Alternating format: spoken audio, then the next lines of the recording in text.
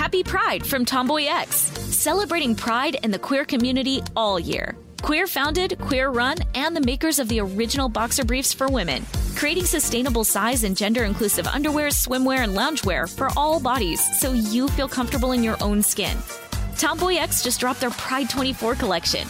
Obsessively fit tested for all day comfort in sizes 3 extra small through 6X. Visit tomboyx.com. Today's episode is brought to you by Canva. We're all looking for ways to make an impact at work, but not all of us are skilled in visual design. Canva helps you get your point across, simply and beautifully. It's easy to design Canva presentations, docs, whiteboards, and videos. You start with a designer-made template and customize it with your content. Plus, add graphics, charts, and more from Canva's massive media library. Whatever department you work in, Canva is perfect for any task. Sales decks, hiring docs, marketing brainstorms, employee videos, you name it. Anyone at work can design with Canva. Start designing today at canva.com. Designed for work. Focus Features presents Back to Black.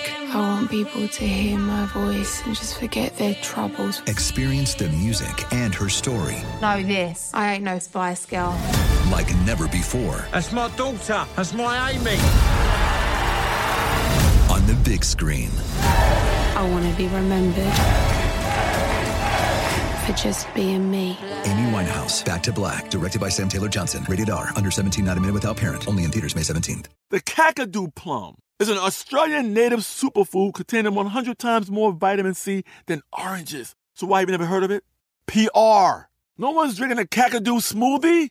I'm JB Smoove, and that was a full episode of my new podcast, Straightforward, inspired by guaranteed straightforward pricing from AT&T Fiber. Get what you want without the complicated. AT&T Fiber, live like a gigillionaire. Available wherever you get your podcasts. Limited availability in select areas. Visit AT&T.com/hypergig for details. Hi, I'm Michael Rappaport. And I'm Kibi Rappaport. And together we're hosting Rappaport's Reality Podcast. We have a passion for reality TV, and we're inviting you into our living room. We're dissecting the drama, and we're giving praise to the single greatest form of entertainment on television today. That is right. Reality TV is the greatest form of entertainment on television today. Listen to Rappaport's Reality with me, Kibi Rappaport. And me, Michael Rappaport, on the iHeartRadio app, Apple Podcast, or wherever you get your podcast. Welcome to Brainstuff, a production of iHeartRadio. Hey Brainstuff, I'm Lauren Vogelbaum, and this is a classic episode from our archives and from erstwhile host Christian Sager. This one deals with what agoraphobia is and what it isn't. We wanted to share this episode because with many of us continuing isolation to help curb the spread of COVID-19, prevent our hospitals from getting overwhelmed, and thus save both lives and money in the long run, we're all feeling a little holed up and anxious about going out around people. And agoraphobia isn't quite the right label for that, but people with this condition may be struggling with it right now. I'll let Christian explain. Hey Brainstuff, it's Christian Sager. Doesn't it seem like some people aren't afraid of anything? But you know what? Those people, they're phonies. Because they're scared of chainsaw clowns, just like everybody else. They're just better at hiding it. Everybody has fears, but not everybody has a phobia. Medically recognized phobias are different from normal fear in that they provoke a very intense reaction. They are unreasonable or unwarranted. For instance, being intensely afraid of a guy with a shotgun in a ski mask, well, that kind of makes sense. But being intensely afraid of balloons doesn't so much. And finally, they can interfere with a person's ability to live their life. But there are other anxiety disorders that, while very real and potentially very disruptive of a person's life, are far more insidiously vague. And agoraphobia is one of them. According to the DSM-5, every year, 1.7% of adolescents and adults will be diagnosed with agoraphobia. So, what is it?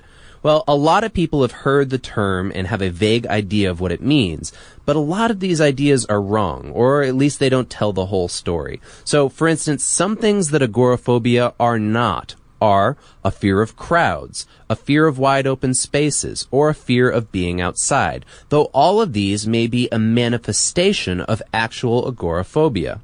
Agoraphobia is actually a broader complaint that will often include some or all of the fears previously listed.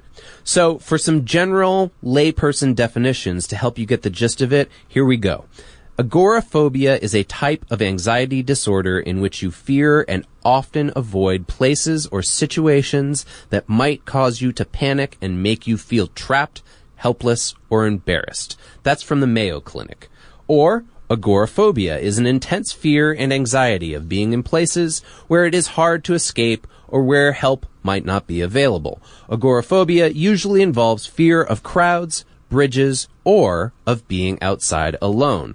That's from the National Library of Medicine at the National Institutes of Health. One more. Agoraphobia is a fear of being in situations where escape might be difficult or help wouldn't be available if things go wrong. That's from the National Health Service in the UK. So really, agoraphobia is more broadly the fear of being trapped in a vulnerable situation, especially when exacerbated by an existing predisposition to panic disorder. Very often, the person with agoraphobia specifically dreads experiencing a panic attack or other panic-like symptoms in a situation where such an experience would be especially inopportune. According to the DSM-5, and this is the latest edition of the Professional Diagnostic Handbook for Mental Health Professionals. According to that, to meet the diagnostic criteria for agoraphobia, you must have, quote, marked fear or anxiety about two or more of the following scenarios: standing in line or being in a crowd, being outside of the home alone, using public transportation, being in open spaces, or being in enclosed spaces. So the DSM-5 reports that the person with agoraphobia fears or avoids these situations because of thoughts that escape and might be difficult or might not be available in the event of developing panic-like symptoms or other incapacitating or embarrassing symptoms. What physically happens is the following. According to the U.S. National Library of Medicine, these symptoms show up when you're experiencing agoraphobia: chest pain or discomfort, choking or shortness of breath, dizziness or fainting, nausea, rapid heartbeat, sweating, and trembling. Also, according to the DSM-5, you can only meet the criteria for diagnosis if you always or almost always have the fear response to these situations, you actively avoid these situations or require the help of a companion, the level of fear you feel is disproportionate to the threat represented, this condition lasts for 6 months or more, the fear, anxiety, or avoidance causes, quote, clinically significant distress or prevents you from living a normally functional life, and the suite of symptoms you experience is not better grouped under another diagnosis. For example, if your fear only occurs because you fear people's reactions to perceived flaws in your physical appearance, this might be a body dysmorphic disorder instead of general agoraphobia. So, if you have intense, persistent, debilitating fear that you'll begin to have a panic attack or another embarrassing or incapacitating episode while you're stuck in a place or a situation you can't get out of or where you can't find help, you might have agoraphobia. Whew, that's a long one. And this can have some really serious consequences. For example, more than 1 in 3 people with agoraphobia are completely homebound and unable to work. And sometimes people inappropriately self-medicate with the abuse of drugs and alcohol. Agoraphobia often develops out of an existing panic disorder. For example, if a person experiences a panic attack in a particular type of place, say, for example, like an airplane or an elevator, he or she might start to avoid ever being in that situation again. Over time, this can develop into full-blown agoraphobia. Something like agoraphobia can sometimes be difficult to accurately diagnose, since it's associated with something like panic disorder, and also because the functional symptoms may resemble those of problems with different causes. For example, you may dread and avoid flying in airplanes because of agoraphobia, or maybe simply because you fear death by plane crash. The situational phobia is outwardly similar, but it happens for very different reasons. Alright, so maybe you're wondering, if I've got agoraphobia, how do I treat it? Well, the most common treatment responses are a combination of cognitive behavioral therapy and antidepressant medication.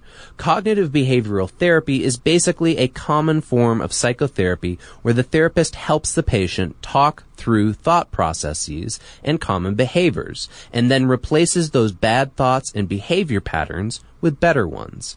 Antidepressant medication could also include drugs such as selective serotonin reuptake inhibitors, or SSRIs, or serotonin neuroepinephrine reuptake inhibitors. So, if you or someone you know are suffering from agoraphobia, there's help out there. All you have to do is seek it out. Today's episode was written by Joe McCormick and produced by Tyler Klang. For more on this and lots of other topics, visit howstuffworks.com. Brain Stuff is a production of iHeartRadio. For more podcasts from iHeartRadio, visit the iHeartRadio app, Apple Podcasts, or wherever you listen to your favorite shows.